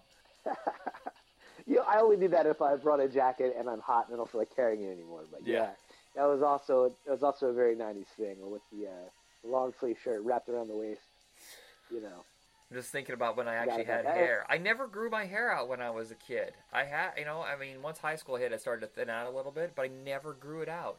I always had kind of the Tony Hawk, that little swoop, and I had that for like 6 years, and all of a sudden I lost my hair, and I was like, well, I guess I'm going with a short spike now. Yeah, I did it later, like at the time. I mean, I did like punk mohawks, and I did like dyed my hair. Tried to dye blonde hair, didn't really come off that way, but and then I didn't grow it longer until till later in adult years, but yeah, because that would just take so long. I mean, especially when you're 16, it's like, and then the transition stages were horrible. When you're trying to grow your hair long, I was like, I just gave up. Plus, my grandfather would give me shit about it. He's like, look like a bum. Like, look at you, look like a bum with your hair like that. What'd you get a haircut, you bum? all right. Plus, but I'm getting it because I don't like the way it looks right now, not because you badgered me into it. But yeah, so. Yeah, Then I'm thinking, you said you thought grunge music kind of sold out when it was in singles, but I'm actually thinking not Lollapalooza. A lot of people like to cite '96 Lollapalooza as when Perry Farrell sold it off to someone else, and then they started to go really big. You remember when it was like, oh, it's Porno for Pyros and like 5 other bands that are kind of slightly breaking through, and that'd be it. That was Lollapalooza. Yeah. Well, I remember reading an article about it before it came out in Rolling Stone when he was talking about the bands he wanted, the kind of things he wanted. And I remember when it first came out, I was like, oh, well, this is cool. This is like, a lot of the bands I like. And then it started getting crazy. And then they had like sideshow acts with like people doing. We had samurais, like these 80-year-old samurais coming on and doing these crazy stunts, and I'm like, that's cool. Yeah. And I that might even be part of his initial vision. He wanted to be kind of like a music and arts festival. But then like mainstream marketable bands really started. And they became the driving force, and then they had like the main stage, and then like all the bands on the side stage, which should have really been like main stage bands in their own right, got pushed to the side stage because more bigger marketable bands started to come on the scene and wanted to play Lollapalooza. Yeah, I was tortured by the fact that Ben Folds was playing against Metallica, and I'm like, shit, I love both. What do I do? Yeah, so I was with like a group of friends. I went to one, I want to say in '95, but all the bands I want to see were on side stages. I was like, guys, I mean, like I'll stick around. All right, I'll watch Cypress Hill on the main stage, sure, but I don't know. I'm gonna have to meander and go off on my own with some of the other bands on the side stage. Come on, because I don't know. I'm just not into. I don't want to see Elastica or Hole, or I love Alaska though. I think it's funny that Alaska and Hole. Right. You said both of those together. That's kind of gross. Elastica Hole. My Elastica Hole. I mean, my Elastica and Hole collection. What are you talking about? I lost my train of thought. And let's also talk about Woodstock '94, where they combined grunge with punk and hip hop, and this is when I think Woodstock '94, in my opinion, is when everything kind of sold out. I'm like, what are you doing? What are you doing a sequel for to the greatest concert ever? I mean, it went to complete shit in '99. Do you remember the '99 one went like just so wrong? Yeah, it was like first of all, it was like sponsored by Pepsi, which was okay. You know what I mean? It's not really, And then there was a commercials for it, and it was like huge. And then I remember a friend of mine from my small suburban Philadelphia town went out with his girlfriend, and he was acting like I was jealous. Like, dude, first of all, I made that car ride up to upstate New York before. It's a long ride. I'm not jealous of that. Number two, besides the Chili Peppers, I don't know, man. There's a lot of I don't want to see Kid Rock. I don't want to see all these super pop bands. You know what I mean? I mean, have fun. It's like, for me, the payoff isn't worth, the destination. And I can't remember what he paid for the tickets, but they were crazy freaking expensive. Yeah, and then you heard it later. It's like, oh yeah, people got beat up and molested, and they're swimming in shit. Shit was on fire, during the during the Chili Peppers concert. They did a cover of Jimi Hendrix's Fire, and people were actually like, oh, cool, we'll light stuff on fire. And that's what happened. All that shit was burning, and yeah, plus there was no water. People were passing out from dehydration. Yeah. And there was no water provided. $10 a bottle for water. I was like, yeah, that's the idea of Woodstock. Yeah, peace, love, and understanding. Nope, this is all about new metal. Such a fucking cash grab. It was ridiculous. Yeah. I wanted no part of it. Yeah, 94. At least it's somewhere in the right place. It was just a like an anniversary celebration of the original one. But yeah, the 99 one is clearly like, hey, that one made a lot of money. Let's just keep going with this. Oh, we fucked up. All right, never mind. Yeah, that was like the nail in the coffin to like pretty good. Well, I guess an already dying grunge movement, I suppose. Yeah, it's funny how fast music moves when you think about it, because this is back when they were blanketing everybody with the grunge title, even though clearly in retrospect you look, no, they were not. You can't put Green Jelly under grunge. You can't put what's that one band that Four Non Blondes, just because they're odd looking doesn't mean they're grunge. They're alternative. It's a big difference. Red Hot Chili Peppers, arguably one of the biggest bands in the 90s, not grunge. They existed before that. They were more like this weird ska. They're like Fishbone, this fun party band. Yeah, kind of like L.A. punk, you know what I mean? Like light punk, you know what I mean? And then there was like also Green Day. They tried to, and Offspring kind of and put them in the same category. What's Ruby Soho? Shit. Oh, Rancid was. Yeah. I mean, Rancid was punk from the beginning. Yeah. Even though they did, hardcore punk. Pierce would say they sold out a little bit during those times, but they got bills to pay. And if you look, by then, 95, 96 is when ska is really breaking through, and punk has made a huge resurgence. So grunge is now being pushed to the wayside. All those bands that were huge just 3 or 4 years earlier, Pearl Jam, Nirvana's gone. Pearl Jam is now, like, they're not going for singles. Their albums, once they hit Yield, they started to turn into like the way Neil Young was, where they were concept albums. The whole album was a theme, and they were in depth, right. and you have to be more mature to understand Pearl Jam now. Whereas those first 2 albums were all about, let's get these good singles going, and whatever. The rest of the songs are fine, whatever. Alice in Chains started like experimenting with their sound. Stone Temple Pilots really started to break through with different ideas, and so grunge movement has altered significantly. Right, yeah, they weren't trying to make 2-minute pop songs for the radio anymore, because they weren't really necessarily trying to. I mean, the object sure is to have people listen and appreciate, and then buy their albums, but that wasn't the motivating force. They were like, I gotta have people buy these albums because I have to make, I have these, I got these bills for like the recording studio. I got to break even, etc. It's not like a mission to like to make as much money as possible to get the groundwork, to become like a working living artist. They've already done that, so now it's just like putting out music that not only that you enjoy, but that you hope that your audience enjoys as well. Yeah, and you think about that era, and it's sad that so many of these bands are forgotten.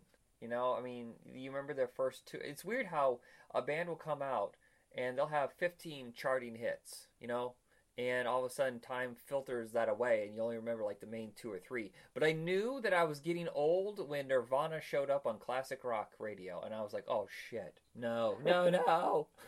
And you really feel old once they show up on the oldie station, because that's what happens to me when I hear Rick Astley on the oldie station. It's like, come on, seriously, like late '80s. It's not that long ago.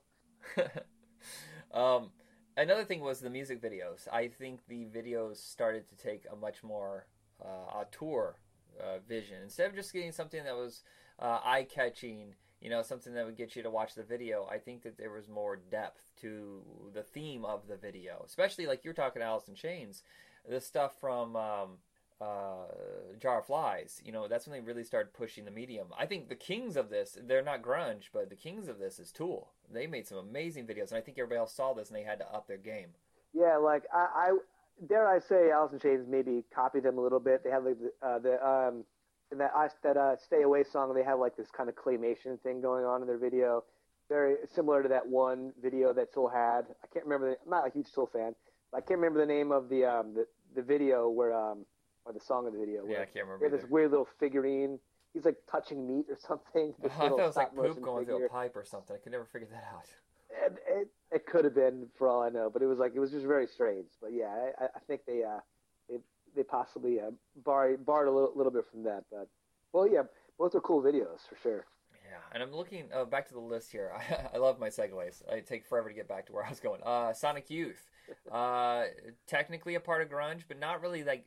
they had the flannel. They're from that area, but they had a whole different sound. They were like this. They weren't even considered punk or grunge. I don't know what you would describe. This is a big hit, 1,000 or 100%. Really like just grindy, crunchy guitars. Heavy on the distortions, man. What would you describe that sound? Oh God. Almost like skater grunge. Like there's a weird, independent, Yeah. youthful, like fuck you to what pop sound is. Yeah, that like experimental art rock kind of vibe. Yeah. Yeah, I don't really consider them grunge, but they're technically a part of the movement, according to Wikipedia, but they were just popular at that time. The one thing I remember most about this is the guy skating at the beginning is Jason Lee. Oh, okay. You know what? It's funny. I forgot that he started off as a skater. A friend of mine, who, when I lived in Biloxi, now lives in Denver, but he had pictures because I guess he came to town as they're doing like a skating tour, and he came to like this, Biloxi for like a small like little street skating, and he had pictures of him. Yeah. Of Jason Lee with him, and with his crazy little swoosh hair that was Tony Hawk style back then. Yeah, speaking Holy of, shit, that's so crazy. you want to know who was here last week in a town where nothing ever happens? Tony Hawk was at our local skate park taking pictures of the kids, and I just want to know, oh, damn it, I want to meet him. Wow, Tony Hawk in Lincoln City, and also, wow, Lincoln City has a skate park? Pretty cool, man. It's technically a skate park. We like to call it the meth meetup. Hey, welcome to the Meth and Skate. Yeah, it's Tony Hawk. You'll float when you get on your board, man. It'll be great. I guess you take a few hits of that before you get on your board. I guess when you eventually do, like, bust your ass really hard, you'll barely feel it because you're too high. Yeah. There is a super group in this whole grunge movement here. Do you remember Temple of the Dog? How Temple could you of the Dog. That song wouldn't go away. Yeah. Hunger Strike, every 5 minutes on MTV. A well-meaning song. Honestly, a well-meaning song, but I didn't need to hear it over and over. Every 5 minutes after November Rain was over, this song would play.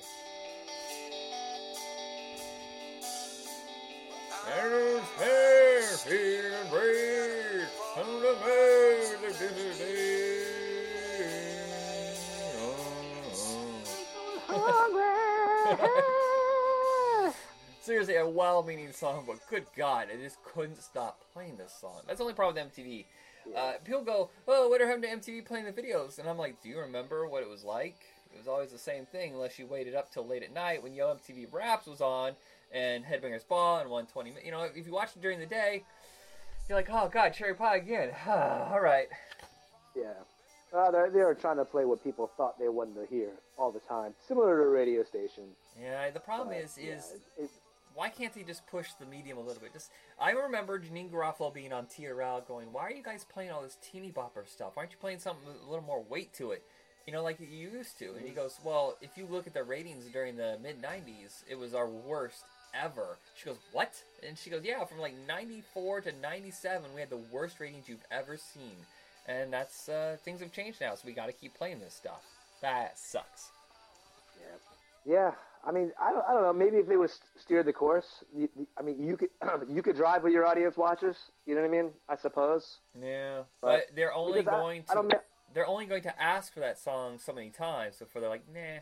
That's true. Did you ever notice that was with Beastie Boys? For some reason, the Beastie Boys always had one huge, massive hit per album, and then like one okay one, and then the third one, people were like, fuck no. They would play like twice on like the popular show, and then like they were done. Yeah.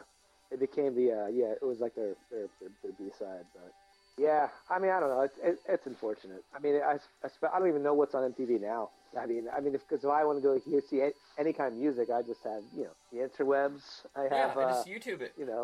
Does anybody even do music videos anymore? I feel like no one does. They do, which I thought was weird because like if you go on YouTube, like Vivo, whatever Vivo is, there's videos for all these songs I never knew had videos for. And then but they're not like just like somebody made a video to a song. It's the band and the thing. The bands still do them, but they just air them on YouTube.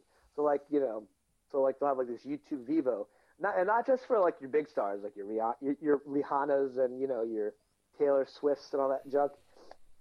Other lesser bands, dare I say, make and play videos too. They're just like they're only made for the internet.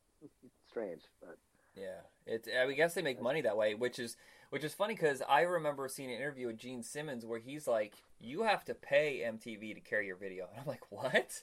Isn't it like a mutual relationship? You give the video over. If they want to air it, they air it. If they don't, they don't. If it takes off, it takes off.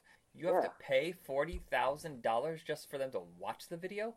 So that's why some of these smaller bands don't make it through. Yeah, for sure, man. And was that the way it was at the beginning too? I don't know. It doesn't seem like it would be because I can't imagine these little nothing bands with a $10,000 budget for the video paying a whole bunch just to promote it. I would think that MTV was like, we're hungry for videos. Right, yeah. They have this content. I can't imagine the Buggles. Like, here's 40 grand. Yeah. I got 40 grand sitting around. I'm the Buggles. Yeah, whatever. Video killed our budget. Right. Video killed everything else we ever had because we're broke. We're gonna go work at McDonald's now to make up for this. Thanks, MTV, you bunch of assholes. Some of the videos you see on YouTube, like really high production value, they look pretty damn expensive. I was like, wow. So I don't really know how they're paying for it via YouTube. Maybe some kind of ad revenue share. I'm not sure. It has to be. Yeah. I feel like the heyday of the video ended in 2007 when Fuse basically took over for MTV and MTV2. When they were like, okay, we're not going to do any special content. We're going to do videos all day, every day, and they're doing like all these great. I discovered so many great alternative and garage rock bands that I had never even heard of before. The MTV was ignoring. And I think Fuse started off as Much Music in Canada, if I remember correctly. And then kind of after that, I got to tell you, for the last decade, I've been slowly losing who is popular right now. But I also feel like no one rocks. And in general, I like underground rap, and I like rock. I like alternative rock. And I don't feel like anybody's doing it. Everything sounds like 4,000 people in the band, or it's all one guy in a studio and it's all electronic. Yeah, like for now, the way I just discover any music, I'm listening to like internet radio via my phone, or sometimes if I get a good connection, I'll stream it through my car radio when I'm going to work. But I'll put it on the indie station or the indie rock station, and then I'll hear new stuff. Then I'll try to search them out on YouTube. You know what I mean? And then eventually YouTube copies my viewing habits and makes a mix for me of all the stuff I like. And then sometimes they'll throw. Same with my internet radio too. I'll put on like a favorite mashup. Yeah. So they'll put all the stuff that I like hit the like button on, and then they'll show some of the other songs of that artist and artists like that. So that is literally the only way I hear of new music. From my internet radio to YouTube. I have been digging into. I'll dig into genres that I kind of like. I like a few bands in this. I'll start getting into more of it. Like for a while there, I was really hooked on like power metal from the '80s. So I was really listening to Dio and Iron Maiden and shit like that. And then listening to Holy Diver. Holy Diver. I can't believe that he's the one who started the whole Devil Fingers thing. I didn't even know that. It was based on his mom giving the evil eye.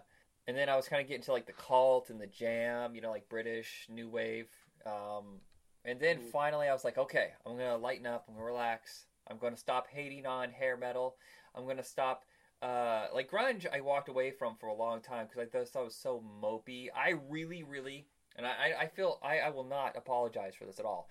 I love the later 90s rock, like Smash Mouth. I won't apologize for it. I love ska. I love the swing revival. I love that like kind of fun rock that came around in the 90s, like the Refreshments or Lit, stuff like that. I love it.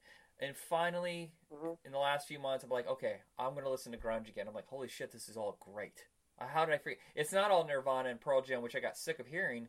There's thousands of great songs out there. Folk Implosion, the greatest song of the 90s that no one remembers. Oh, for sure, man. I guess it, like some of the guys from like Fugazi did Folk Implosion. Yeah. Yeah, so that was pretty damn cool for sure. It's Soul Coughing too. I like Soul Coughing. I don't know if you call that grunge. What's the band that sang Common People? Damn it, I had that album. It was really good. Hang around with common people, do things like common people Pulp. do. Pulp. Great band. Yeah. So I'm starting to dig into some of that great stuff. Band. That's a really good album. I think that's I think it's called dare I say the name of that album is Common People, but they were also featured on the Trainspotting soundtrack.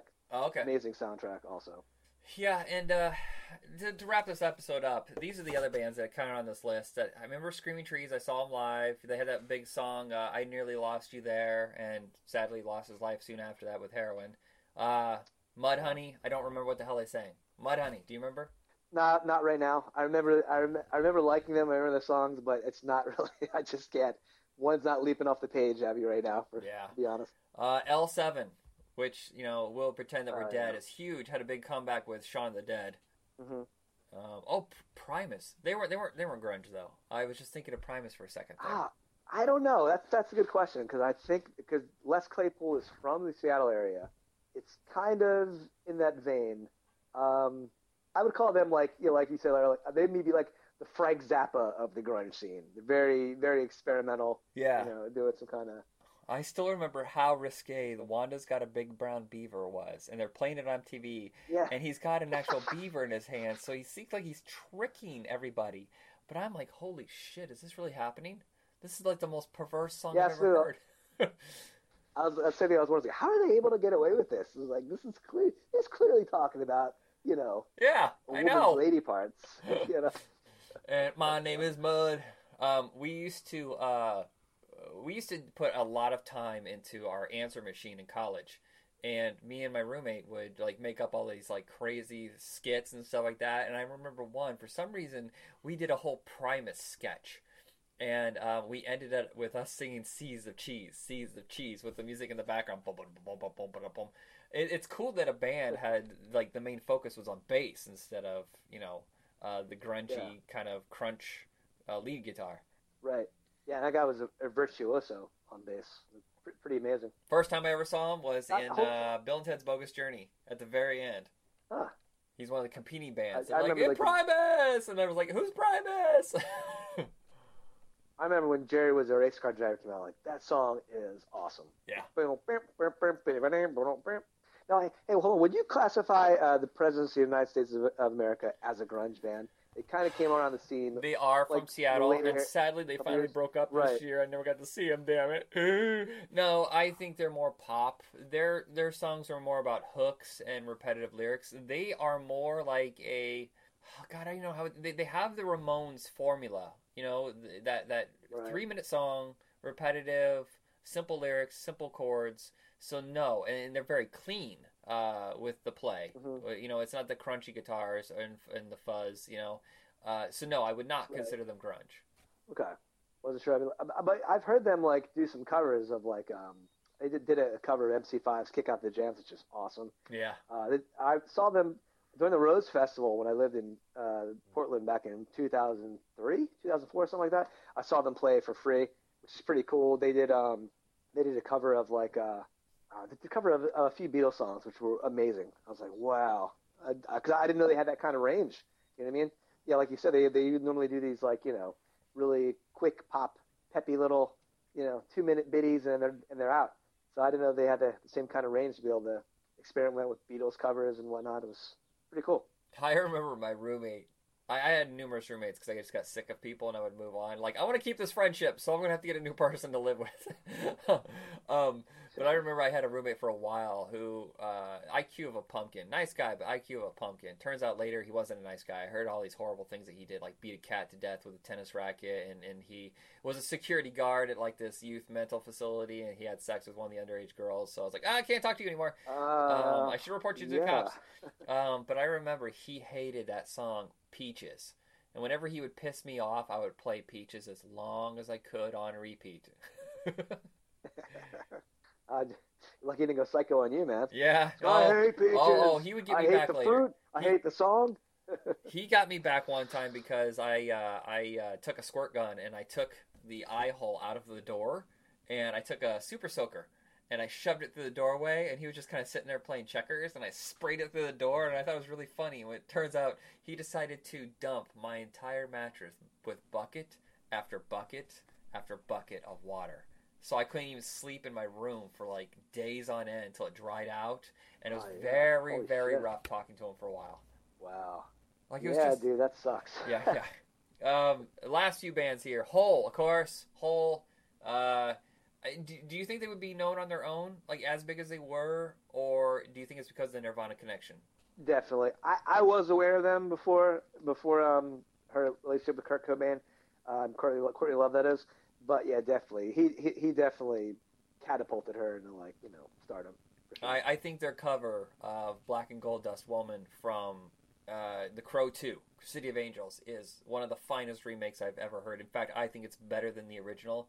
But that's about it. They're an okay band. Okay. I never really thought that they were, like, a big deal that should have been talked about as much as they were. But, like, because of notoriety. That's the only really reason they knew who she was.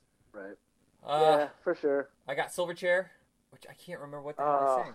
I know the I'll wait till tomorrow. Oh, shit, that's right. I remember a song they Yeah. had way after that where it was Walking on a Thin Line, which wasn't even grunge at all. This is like years after, like 2006 or something. They were really young. See, I remember that being like a big deal. I remember when they came out, and I thought they were like an Australian ripoff of Nirvana. Yeah, And he looked just they like probably weren't. Yeah, exactly. Like they nailed the look down. Even the sound. I mean, it's not like as like raspy as Kurt Cobain's voice, but it seemed like that's what they were trying to go for. So, like immediately, probably unfairly, I had my arms crossed, like, nope. Shaking my head, like, I'm not. You're not fooling me, Silverchair.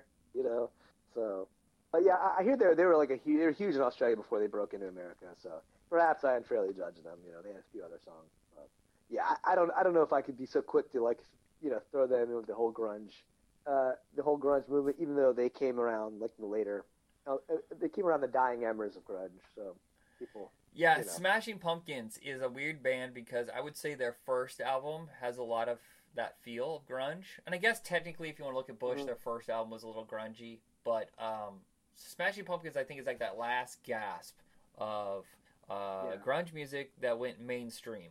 And 1979 is kind of like that one where you're like, oh, well, they just sold out. They got a new producer. They got a lot of studio money. I mean, it does not sound like grunge at all. But I remember I loved this song so much, and it would not go away.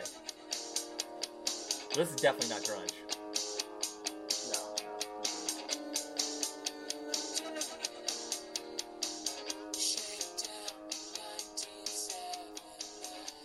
You know what I think changed everything was Weezer. Weezer and Green Day. They changed what alternative music to be more pop-friendly and like this weird formula. Yeah, so like it seemed like they made it okay to be like pop and silly. You know what I mean? Like it was okay to do that again. It was okay to like laugh and be goofy. I'm not saying they were, but it's like you didn't have to take yourself so seriously anymore. Yeah, well, it's also different from the hair metal.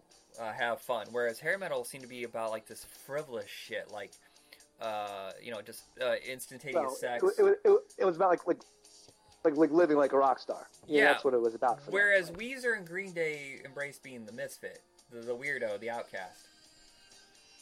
Right. Yeah, what they're trying to say is like we were never douches just because we have money doesn't, and we have success and fame and we're like quote unquote rock stars doesn't mean we're technically rock star douches, like the kind of that people would celebrate back in the day, and then people like Kid Rock would yearn for. Like, oh, I miss the days of rock star douchery. I can't wait. You know what I mean? When I become famous, I'm gonna become a rock star douche too and celebrate it just like they did. Jeez. Yeah, and that's something that's been mocked heavily. I've never seen anybody really mock grunge music because it was sincere, except for there was a sketch on the Ben Stiller show. Do you remember this, where they did a parody of the Monkees and grunge, and they call them hey we're the grungies, and then just like they're kind of like yes, hey, man. Totally. yeah totally. And then, like the one guy just hair in his face like never to just mumble stuff all the time. Like, that's exactly what we mean. Well, I think we've pretty much come to the end of this episode. Is there anything else you want to discuss before we go? No, I think out of all I've pretty much covered all the bands I could think of. I'm sure once we end this episode, like, oh shit, there's like 5 others. But yeah, for now, that's all. That's all it's popping into my quickly reducing short-term memory. So I've noticed that our show has become kind of a pulp culture show. Are you cool with that? I don't know if the audience is cool with that. It seems like we went from like kind of life experience to, well, I mean, pop culture and life experience kind of interact because that's what your teenage years are, especially music. Music's so important. Like the TV shows come and go, but music seems to be very of that moment. Well, I mean, to act like grunge rock didn't influence other music that we also listened to. I'd be acting like it didn't influence us. I mean, it's just, there was other music that was playing around that was influenced by it, that was similar to it. So we would have to act like we ignored everything else that came on the radio and only focused. You know what I mean? Yeah. I don't know. It seems like it'll be doing that time period a disservice. Well, there's two particular types of music that if you look at television and film at that time, that it was heavily influenced by hip-hop, not gangster rap, hip-hop, and alternative music. I was watching Airborne the other day. Do you remember the Rollerblade movie with Seth Green? Oh, was Jack Black. which was the one with Corey Haim? Was he? Oh, that's Prayer of the Roller Boys. That's a little influence, but that's from '91. That's right before grunge really broke through. If you watch Airborne, and then there's a movie called Brain Scan with Edward Furlong, and everything you watch there, and you just go, oh my God, me and my friends looked and acted just like this.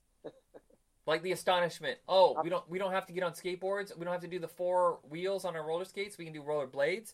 Oh, we don't have to do video games on cartridges. We can do video games on CD-ROMs. What? We call 1-800 numbers to get info? You have to check that out. Airborne with Seth Green and Jack Black. Yeah, it's highly entertaining. It's kind of stupid. It's a little frivolous, but I've seen it like 80 times and it never gets boring. Cool. Definitely check that out. All right, so I'm thinking for the next episode, we talked about this. It's almost time for the 30th anniversary of the Fox Network. We could do that, or we could go back to something we touched upon about a year ago, is talking about work sucks. I did an episode where I talk about my first jobs. You want to talk about your first jobs? Maybe any crazy stories or incompetence on your own part? Oh, yeah. Sure. Oh, yeah. I there's been plenty of fucking up work-wise, so yeah, no problem. I got material for that for days, for sure. All right, we'll do that next, and then we'll do the Fox. I don't want to be all pop culture. Oh, no worries. Sounds good. All right, everybody. Check us out on Facebook under Retro Rocket Entertainment. And I'm going to finish this up with, now I said Smashing Pumpkins is the last band of the grunge movement, but I think this is the last song of the grunge movement. This came out at the end of 95, and I got to tell you, once 96 hit, everything changed. You're talking to Everclear, you're talking to Urge Overkill, you're talking to all these other bands have changed things. You're on Django Rock had taken over. This is the Toadies, Possum Kingdom. Oh, nice one.